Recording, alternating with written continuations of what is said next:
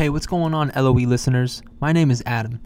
In today's podcast, Mike is going to be talking about how worrying can hold anyone back from achieving their goals. Don't let worrying consume you. Don't let it pitch a tent in your head and camp out for a while. Stay strong and stay tough. Enjoy. Your mind gets away from you. And in fact, we make half the shit up that we worry about. Right. Like, we worry about so many things and it's all made up. Half the stuff that we worry about, like I said before, half the stuff we worry about never ends up coming to fruition anyway. So worry's a down payment on some things that may or may never even happen. This is Michael Mann, and this is your Loan Officer Experience.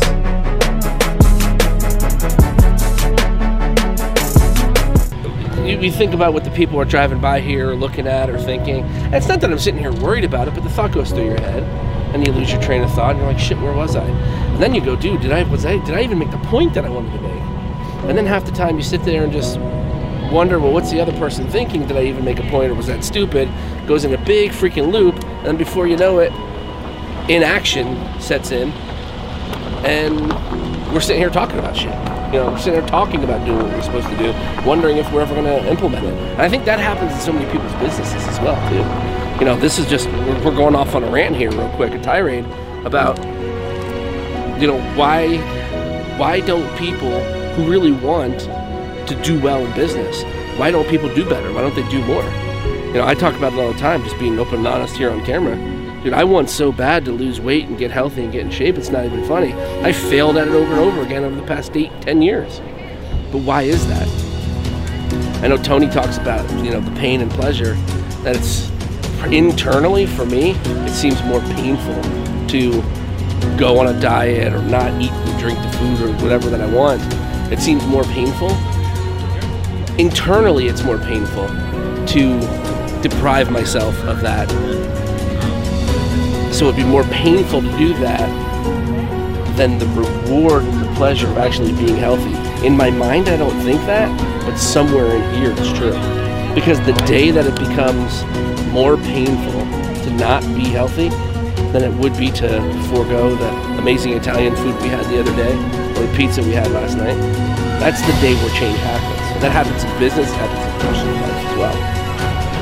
And that's, like to me, I can't understand why somebody who wants so bad to make a change in their business doesn't just do it. But then I relate it back to me in health and losing weight. And there's some people out there that look at me and go, dude, why don't you just do it? I don't understand. So it's a mind F. The entire thing is a mind F. It's all mental. The entire thing is mental. Whether you want to be successful in your business, successful in losing weight, successful in a relationship, it's all mental. And our minds play tricks on us all the time. When we can get that control over our mind is when we truly will make the decision to make the change. And that's where the change happens, is the decision. When we decide to make the change.